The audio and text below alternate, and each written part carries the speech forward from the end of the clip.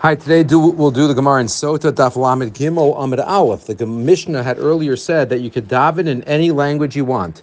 Tefillah is b'chol lashon. So the Gemara says, why is that?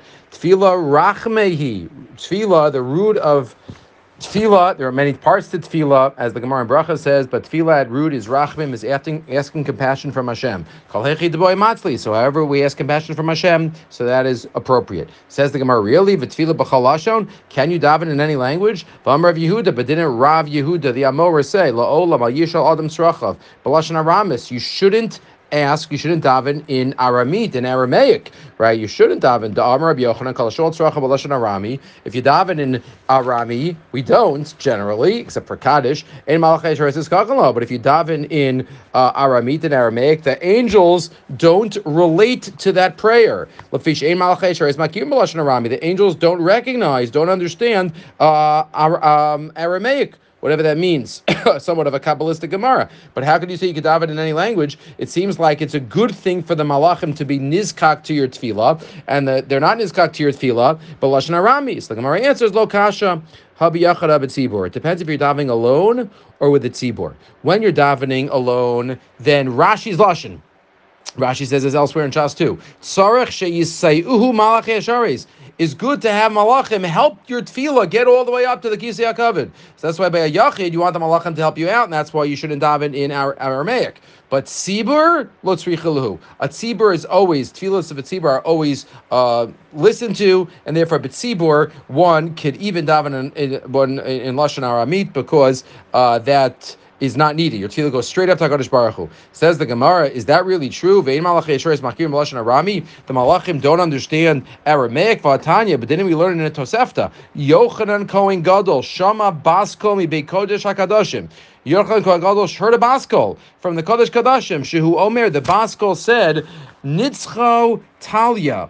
The young men have been victorious. The Azlu Lagacha Kraval Antuchya, where they went out to fight a battle in Antuchya. Rashi quotes that the young Kohanim from the Beis Hashmonoi went to fight with the Yevanim before Yom Kippur, and they were fighting on Yom Kippur. And when Yochanan Kohen Gadol went into the Kodesh Kadashim, he heard a voice.